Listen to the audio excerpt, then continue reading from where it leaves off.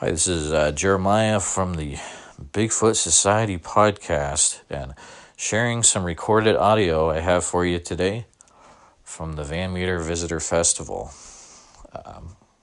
Cool thing is there is you have a wide variety of speakers, but this year we had a talk at the very end about the Big Muddy Monster, or the Bigfoot type creature seen down in southern Illinois, which is pretty awesome. This talk was done by Kevin Nelson.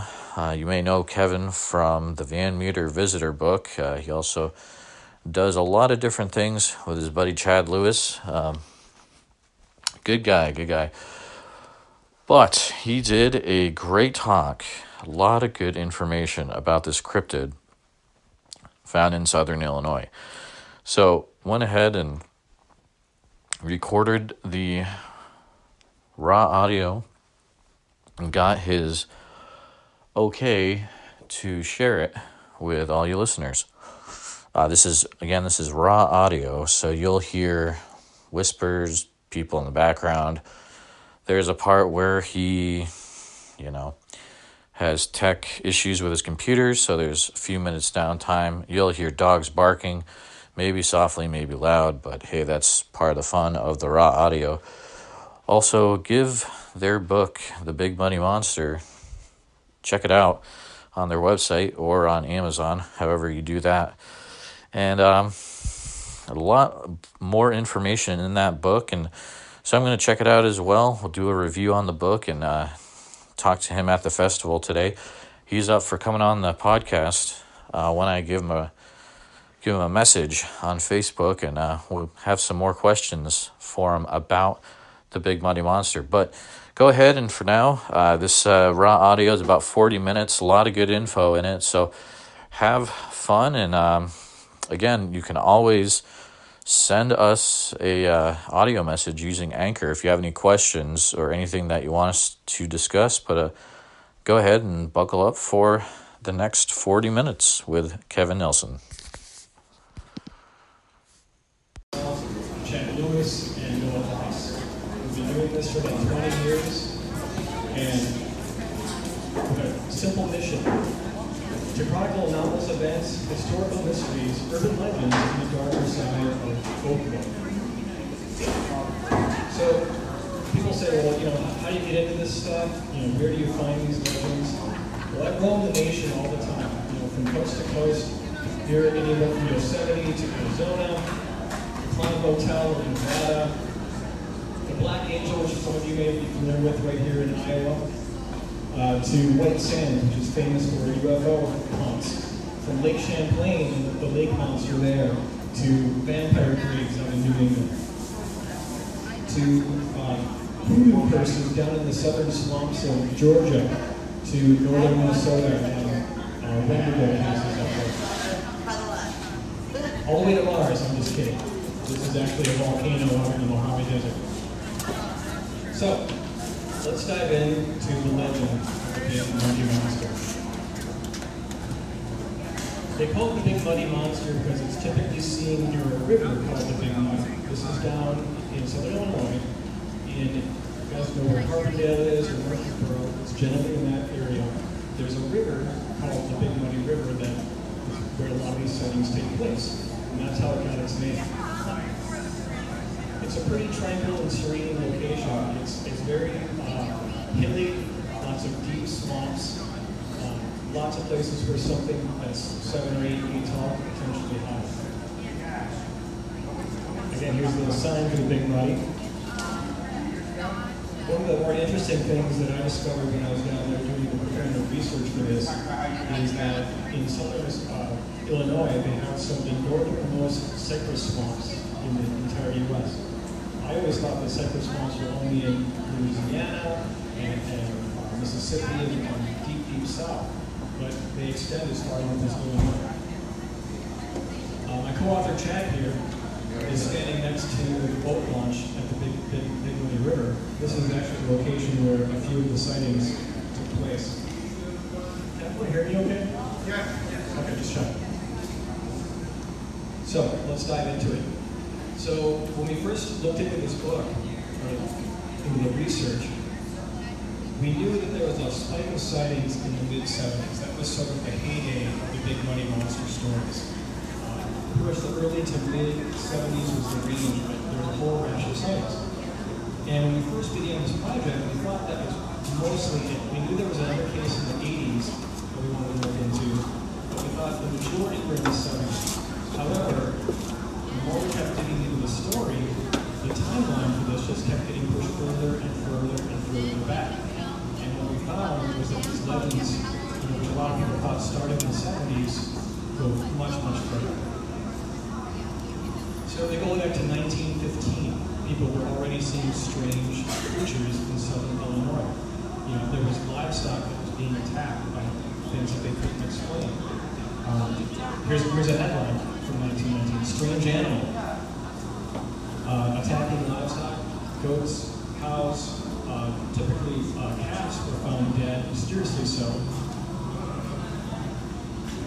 And it progressed. 1928 through 29. People were talking about a blood-sucking wolf. This almost has shades of the chupacabra legends that we hear about today. People were finding, again, animals dead, sometimes appearing like they were drained of their blood, and even hunting dogs. So at first, they were thinking, there's this wolf under this, because what else would be down there preying upon these things? They'll have an occasional bear, but bears are very, very rare down there, and even so, they're a small black bear. And again, here's where they're saying, is this a wolf? It's not unheard of, but it would have been very strange for southern Illinois. Let's move forward to 1942. Now, it's starting to look stranger. It's starting to look not just like a wolf or a bear, but people are starting to describe something that's much, much stranger. And this is when they start calling it the thing, for lack of a better term. What people initially were assuming, because of the reports being somewhat upright, ape-like, is they were saying, oh, well, the typical excuse you often hear, it must be a circus animal that somehow got away.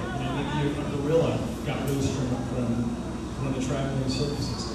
But there's no documentation whatsoever of any missing animals of that sort. And you hear this all around the country. Whenever there's a Bigfoot sighting back when anything strange, they're like, oh, it was a circus train that got derailed and all the animals escaped. That's what we see. But it's kind of far-fetched. Again, here you see a headline, 1942, Carbondale. People are still thinking that it's this loose gorilla. Describing 8 feet tall, about 400 pounds. 49. Now there's a reward for this thing. More animals are turning up dead. People are starting to get worried. They're like, all right, there's something here. We need to take care of this. Move forward into the 60s. The thing comes back. There's a little bit of a hiatus kind of in the late 40s and 50s where you don't get a whole lot of reports, at least that were documented. There easily could have been a lot of sightings and things, but from our investigation, we didn't turn up any hard concrete ones. It was more just hearsay from the 50s. But once the 60s hit, the thing returned. 10 foot tall, a Wet'suit was reported being seen. 1968, 10-foot tall black creature in Chittyville. They call this the Chittyville monster. So we're starting to see this pattern develop over the years in southern Illinois of this ape-like creature that people are starting to see. Some more headlines from the area. And this is where some of the first ones where they start calling it the Money Monster, because that was where some of the sightings were. This leads me to June of 1973. This is really when the full Money Monster legend kind of gets legs and really starts getting solidified into the local folklore of the Murfreesboro, Carbondale area. Again, at Riverside Park, this is that location that you saw Chad speaking of earlier. Here's the creature.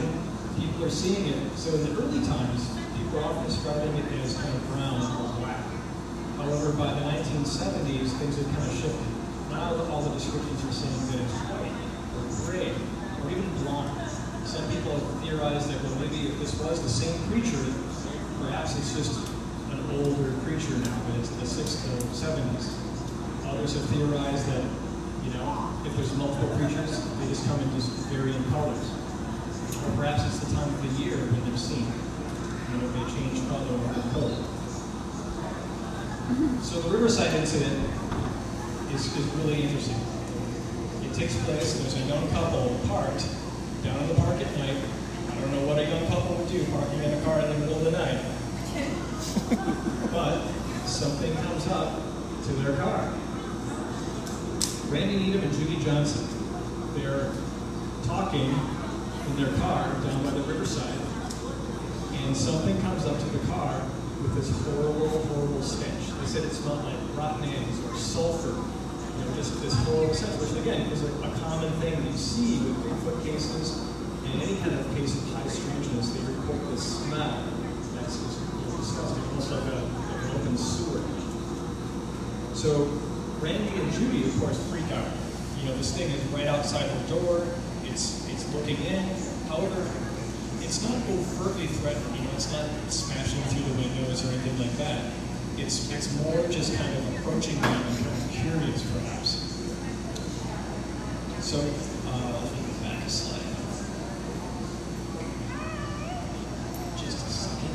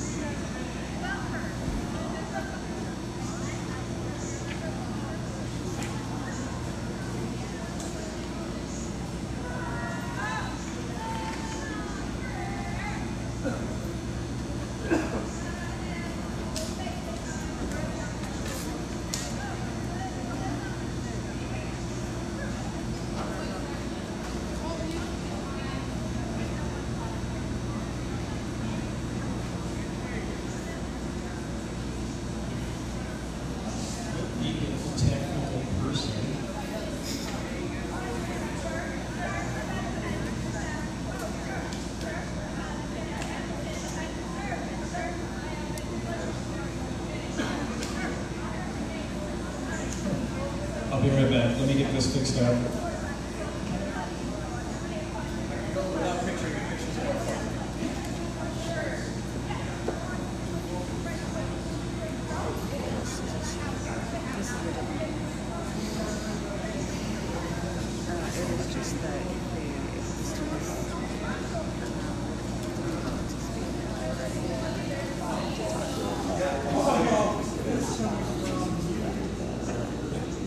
This kind of stuff often happens when you talk about the paranormal.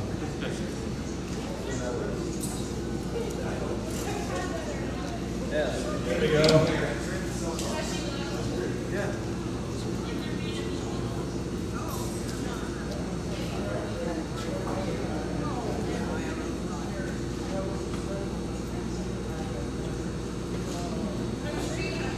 So while they were parked there, this creature comes into the car. The whole, as you can probably see from the earlier shots of the boat landing, the whole area was very, very muddy.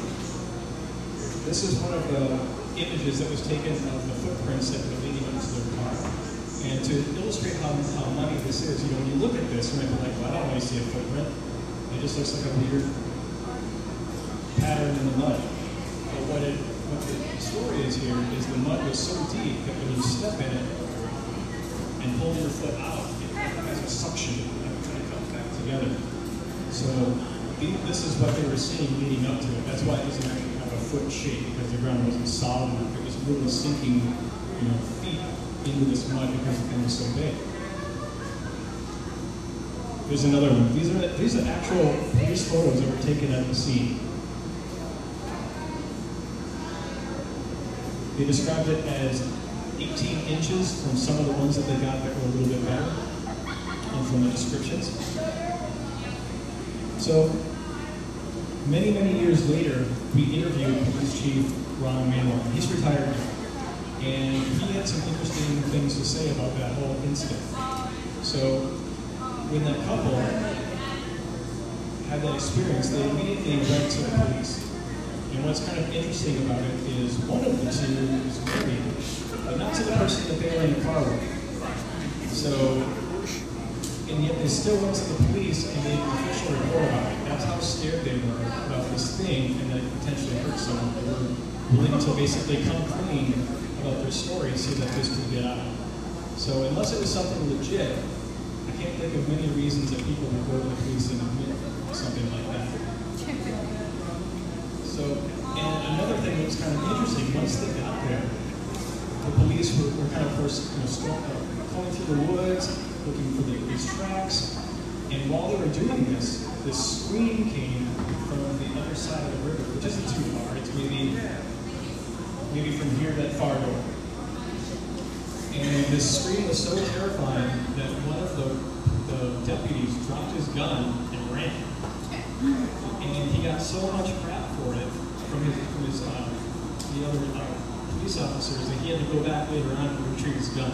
But he was terrified. He said it did not sound human and it was scary.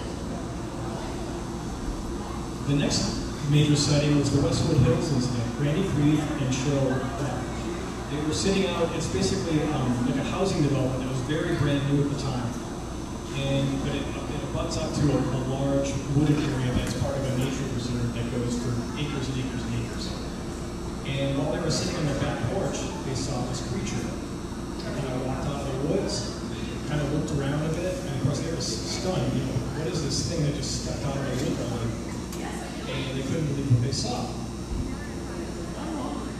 These are some of the actual eyewitness sketches that they drew. These are all in the police file.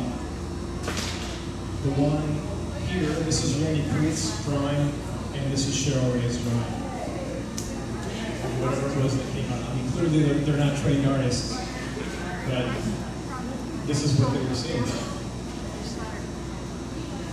So after these two major sightings, it really started becoming an event, you could say, in Murfreesboro.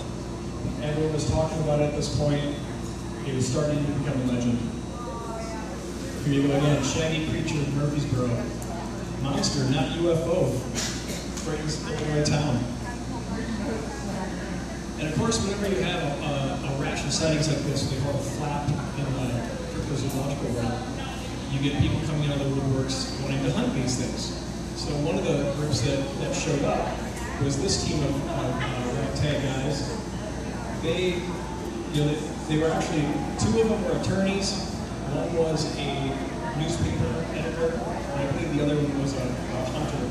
They went down into the swamps south of Murfreesboro, and there was a place called the Scatters. That's kind of the local term for the area.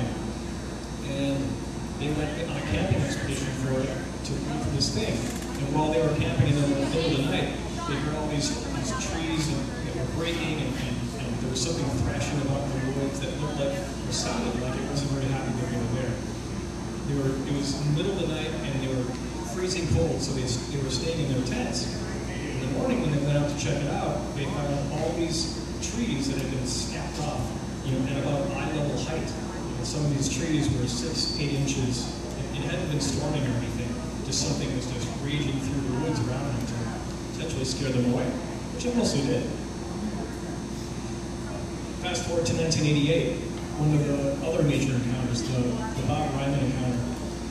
Bob Ryman owned a scrapyard on the edge of Murfreesboro back then.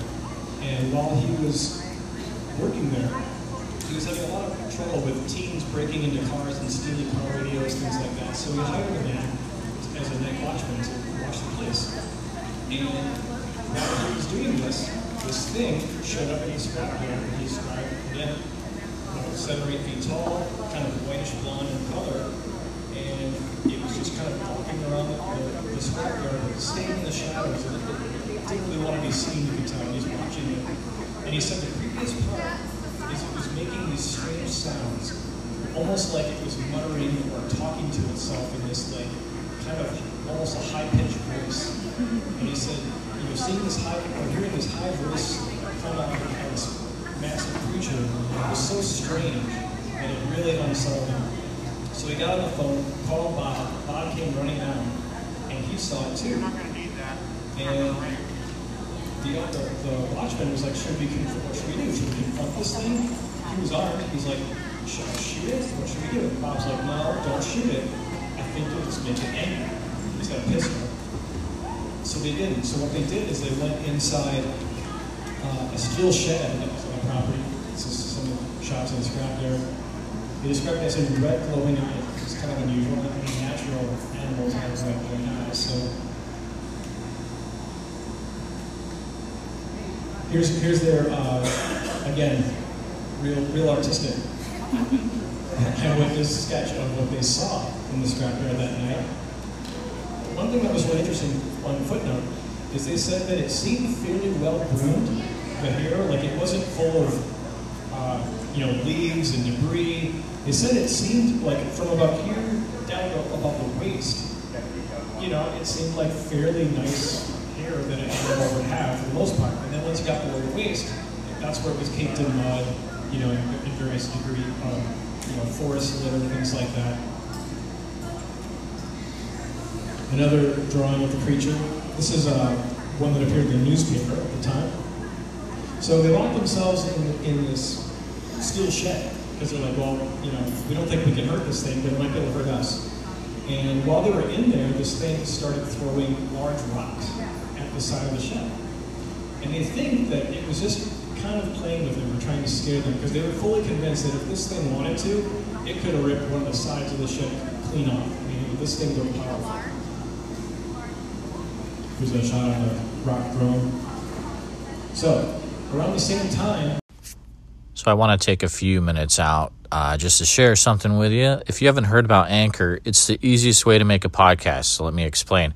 It's free. There's creation tools that allow you to record and edit your podcast right from your phone or computer, and Anchor will distribute your podcast for you so it can be heard on Spotify, Apple Podcasts, and a lot more. You can make money from your podcast with no minimum listenership, and it's everything you need to make a podcast in one place. So just download the app and make a podcast today. It's that easy. All right, back to the action. In the 70s, people were seeing this creature over in Missouri that was called the Missouri Monster, or Momo. So there's always sighting going on. And again, Lauren Coleman at the time referred to a lot of these creatures from that part of the region in the swamps and things, abominable swamp sloths, so that kind of stuff. These are two recent books that just came out the one on the left is Lyle Blackburn's Momo book that just came out.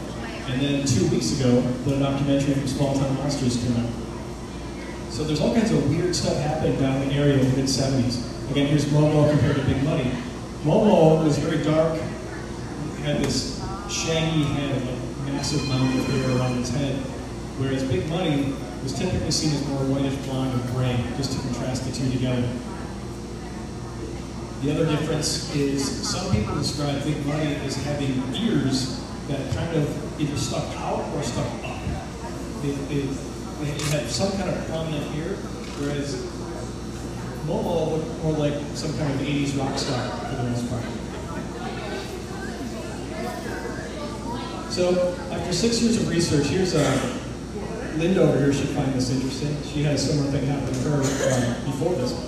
So when we went to the police department, they actually had a file that said Big Muddy Monster, 1973. I mean, this was like something right out of the X-Files. You think that when you see this kind of thing, that it only happens in the movies, but they don't really do that. Some places actually do that. Linda had this happen to her when she looked into the Beast of Prey Road in Elkhorn. They had a file that said werewolf. So, this stuff really does happen. Here's the file with some of the witness drawings, the photos. And this is all public information. Anyone that wants to can go look at them anytime they want. So we kept digging, and we heard rumors that there was a lot more sightings that have been publicized, that sightings were still happening, and that evidence perhaps still existed. So we knew a few people down there. One of them is one of my good friends, Tony Gerard. He's a biologist that teaches down there. And he said that he would keep his ears open if he hears anything. So about a year and a half later, I get a text from him saying, hey, I talked to this woman, she thinks she has something. And I'm like, okay, well, what is something? He's like, she thinks or says that she has a plaster cast of Big Muddy from the 1970s. So we're like, great, I gotta see this. So Chad and I went down there. The story is, real quickly, her father in the 1970s was out coming home from work late at night. He saw a preacher on the side of the road, and like nothing he'd ever seen before that fit the Big Money description. And he went home, got his son, they went out there to see if they could see it again. It was long gone, they found the footprints. They came back the next day with a Boy Scout team and made plaster casts of his footprints. They also made impressions of the past into another piece of plaster, which is what you see here. So she's been sitting on these in her basement for 40 years. There's a close-up. They even described in the back, February 9th, 1975, that's when the impression was made. So, within the book, we get into sort of a larger picture here of what is going on down in Southern Illinois. Why are people having all these weird experiences? And one of the things that we encountered was there's all kinds of creatures down there. It's not just Big Muddy. And so like, is this part of a trend, a bigger picture? What's happening? So, I ran across this book called Weird Egypt. And so, for those that don't know, the southern part of Illinois is called Little Egypt. That's what the locals call it. There's a whole bunch of reasons why. They even named their towns down there after Egyptian cities. Cairo, Illinois, which is a ridiculous pronunciation of Cairo, but that's what they call it. There's a Thebes down there, there's a Karnak down there. Anyway, while reading Weird Egypt by Jim Jones, he had a theory that because of the fault lines that riddle the area, sort of like a cracked eggshell, that are constantly under pressure, that are constantly shifting, they're ejecting basically electromagnetic fields at all varying intensities at different times. And then he was like, well, I wonder if there's any correlation. Is there any relationship between these fault lines and all these strange occurrences? So what he did was he did a map of his hometown of Carbondale. He mapped out all the houses in town that had strange stories, like hauntings and things like that, walls of light that people had reported. And after doing so, after mapping these out on a map, he overlaid that with where the fault lines were running underneath Carbondale. And they lined up exactly. He called these paranormal corridors that were running through the town. And so his theory is that this pressure that's going on down there and the electromagnetic energy that's occasionally released is what's causing some of these events. There's all kinds of theories on why or how. One of those could be that they've proven that when your brain is subject to high levels of electromagnetic radiation, that you can see things or perhaps hallucinate. So are these people hallucinating, or are these high fields instead enabling something to see something that's there but they can't normally see? It could go either way. This is Little Egypt here. This is a visual of roughly where it's at. State. John Keel wrote the Mothman Prophecies, talks about window areas. Typically, they're a lot more localized than this, but some people have theorized that perhaps Illinois, at least the southern tip, and especially along these fault lines where they intersect, could be potential window areas. So many other creatures that are popping up down there. How many of you have heard of Enfield Horror? Around the same time, Enfield, Illinois, not too far from Murfreesboro. This thing shows up in town with 3 legs and saucer-shaped pinkish red eyes. And so it's hopping around the town and terrorizing people. Here's one artist's version of it, Enfield Horror. Another one. Most of the sightings happen along this rail line. This is what it looks like today. This is the gentleman, Henry McDaniel, that saw this creature.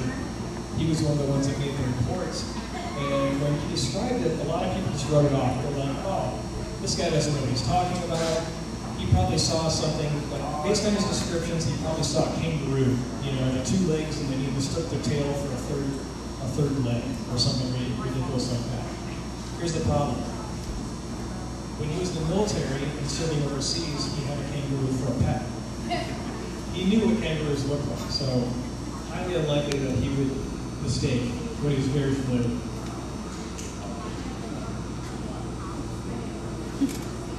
Here he is again describing it. These are some of the reports from the time that appeared in newspapers. Eyes as big as flashlights, 3 legs, pink eyes. And again, this is where Enfield is in relation to the state. But the Enfield horror wasn't the only one. There's also a creature that later became known as the Tuttle Bottoms monster. Tuttle Bottoms is by Harrisburg, 1963, deep in the swamps. People are talking about this thing that they keep seeing back there, and then people ask them, well, what did it look like? You know, this time it wasn't 8-legged, it wasn't 3 legs with red glowing eyes. Instead, this time they described it as a giant anteater-like creature. So again, you start getting stories like, oh, this thing escaped from a circus, it escaped from a zoo, that kind of thing. No evidence of that whatsoever. But multiple people, including a police officer, saw this creature in the swamps that they described as looking like a giant anteater. So while writing the book, I was like, all right, I'm going to use Jim Jones' theory that he applied to Carbondale and see if maybe Harrisburg in the Tuttle Bottoms lies along one of these anomaly corridors as he described it. So I went through some geological maps, figured out where the fault lines were under Harrisburg. Sure enough, there's a fault line that goes right under the Tuttle Bottoms. So is this one of the reasons that people are seeing these things? I don't know. I'm not a geologist, but it's interesting. Again, people say, no, it's an escaped circus animal. You'd think someone would go looking for it at least a little bit if it was. So here's our ragtag team in the Tuttle Bottoms. The one in the puffy blue shirt, that's Tony Gerard. He's the biologist I referred to earlier. And then the other 2 are some folklorists and authors that lived down there that kind of assisted us on this case. Really good time. This is the Tuttle Bottoms. As you can see, it's just endless marsh and swamps as far as you can see. So a lot of things can hide back there. So what are these things? Some other creatures that, if time permitted, I could go into all of them. I could probably speak all weekend about these things that people keep seeing down there. There's the Coal Hollow Monster, the Mount Vernon Monster, the Centerville Something, and the Morrow Monster. These are all different towns down there that have their own various legends. Some people say, well, it's got to be a hoax. You know, if these things existed, people would be seeing them. There'd be, you know, corpses, or whether it's Bigfoot or carcasses, if it's something like a giant alligator, people would find these things. Maybe, maybe not. This is a huge area. Down there is the Shawnee National Forest, which is over 1 million acres of just impenetrable swamp, hills, and woods. It's huge. So people say, oh, well, it's probably a guy dressed up as Bigfoot, or a monster suit of some sort, or perhaps a person in a ghillie suit. We thought about that, and again, it is a possibility, but if you look at all the reports down there of all these posses that were being formed and hunting parties looking for these things, probably a lot of drunk guys with guns going out in the woods looking, I'm going to get Bigfoot, I'm going to get the Tuttle Bottoms monster. Probably not the smartest thing to do to go walking around through the woods dressed as a monster with all these hunting parties in the woods.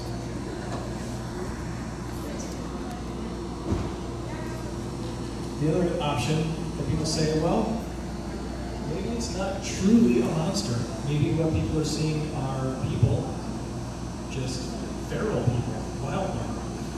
About 2 weeks ago, when I was in Lexington, Kentucky at CryptidCon, I heard David Paulides speak. He's into, I'd say he's into cryptozoology, but he's mostly into mysterious missing person reports. He used to work with the FBI, things like that. Anyway, one of his theories is that what people are seeing with Bigfoot isn't actually a unknown primate. It's actually, they're technically human. They're just a form of feral human that is of the type that we don't know. And that's why when people find hair or various DNA samples and have them tested, they keep coming back as human, because they are. And the analogy that he gave is like, this could be a subset of human, like almost like a tribe that is undiscovered. And he said the difference would be, if you have a poodle and and you have a mastiff dog. Both canines, they're both dogs, but physically and visually, they're going to be very, very different creatures. And that's kind of a comparison he gave between what we, the modern human, and these other perhaps feral humans that could be living in pockets down there. One of the theories too is that perhaps prior to European arrival, there were a lot more of these things, perhaps in their own tribes, and that when Europeans arrived, they were susceptible to the same kinds of diseases that a lot of Native Americans are. We know that prior to white arrival, that this whole land was covered with Native Americans and tribes, millions and millions. But due to smallpox and various other Western diseases, the vast majority were wiped out fairly quickly within a few hundred years. If the same thing happened to these creatures or feral humans, that could explain why they only exist in very small pockets, perhaps southern Illinois, perhaps Kentucky, perhaps the Pacific Northwest, where people are still seeing these things. So, back to Big Muddy and Murfreesboro. Again, it's become this popular legend. It's kind of been, they have a festival now. The Big Muddy Brewing Company is based out of Murfreesboro. They have their own beer based on the legend.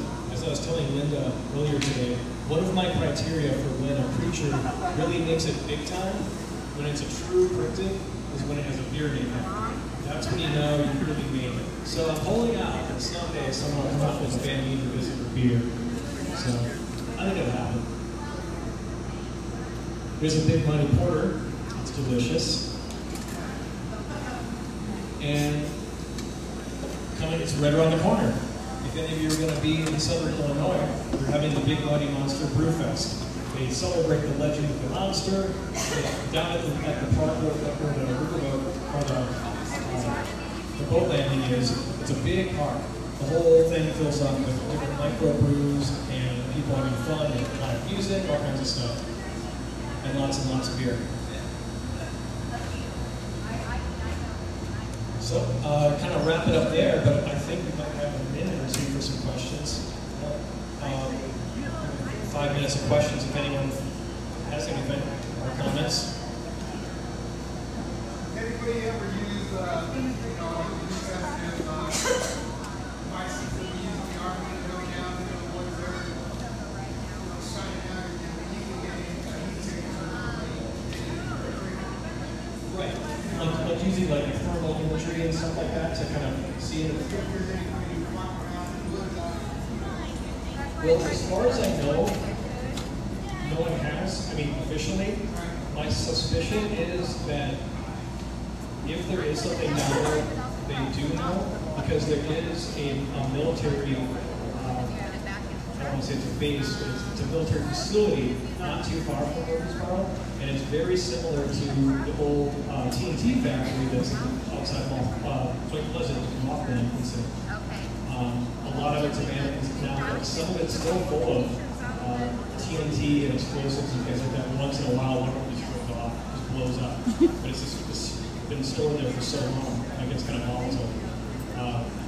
But one of the theories is that they know these things exist, but they're just kind of just not saying anything. As long as they don't become too high profile or hurt people or whatever, they'll just kind of let it be.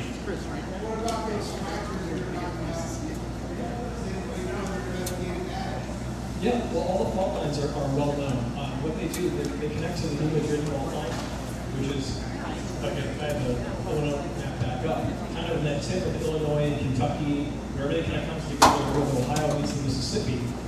Right along there, that's about where the New Madrid fault line is. And it's been building up pressure for a long time.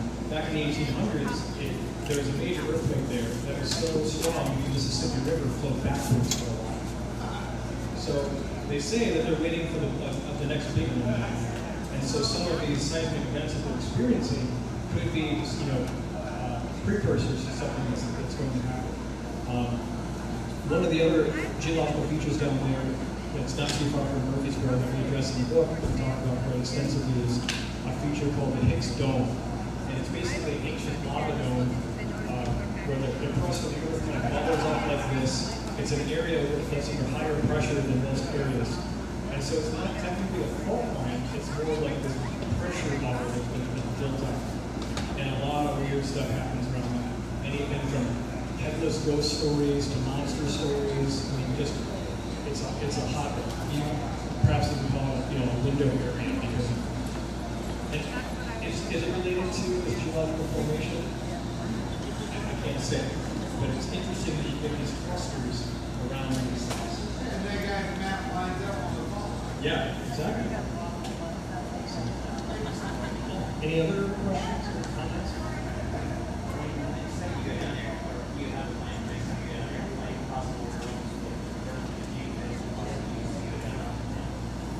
I would love to do that. It's definitely something that we've considered doing. I mean, the only problem is this whole area is so hard to access. I mean, it's just deep swamp. I mean, unless you have swamp boats or, just wearing waders basically walking through that is just exhausting. And, there's no power out there. I mean, it's just bringing all the good you need to get deep in there. It's a difficult task. Let alone moving silently, to not scare something off. Right. But yeah, doing some kind of reconnaissance with a drone. One of my former jobs, I used to fly drones, and they would do a map for it back and forth. But yeah, something that had like an IR they can do at night, because a lot of these reports say that these things are mostly active at night, which makes sense. If they don't want to be seen or found out. So, again, you can't really hide from that kind of thing. No one's ever captured one on a game camera?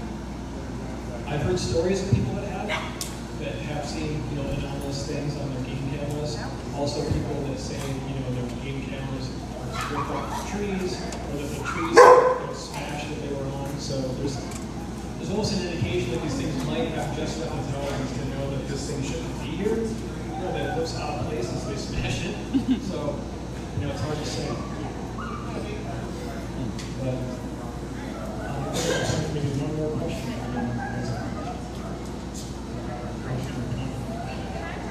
Otherwise, we may have a couple books left out there. I know that we went pretty quick, but hopefully I can answer a lot of your questions in there. Awesome. You've been a great crowd. Thank you very much. Well, thanks for listening today, guys. Again, that was Kevin Nelson from the Van Meter Visitor Festival in Van Meter, Iowa, 2019, talking about the Big Muddy Monster. If you haven't already and you're just checking out this podcast on iTunes or wherever you listen to your podcast, go over to Instagram and follow us at Bigfoot Society. There's a great content and discussion over there. You'll want to get involved there. It's a good time.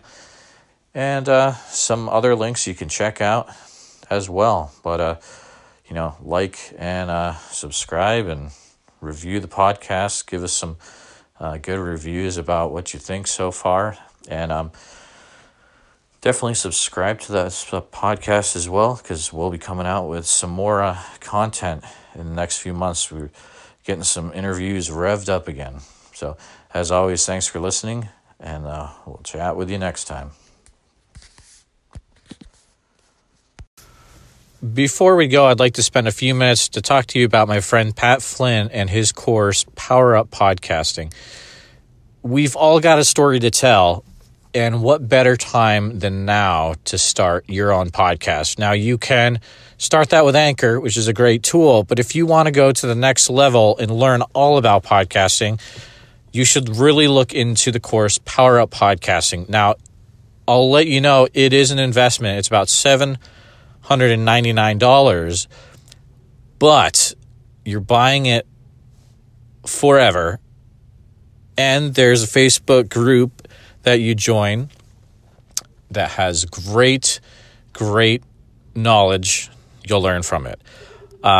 Also, I do get 30% of every purchase of this course. So not only are you learning all about how to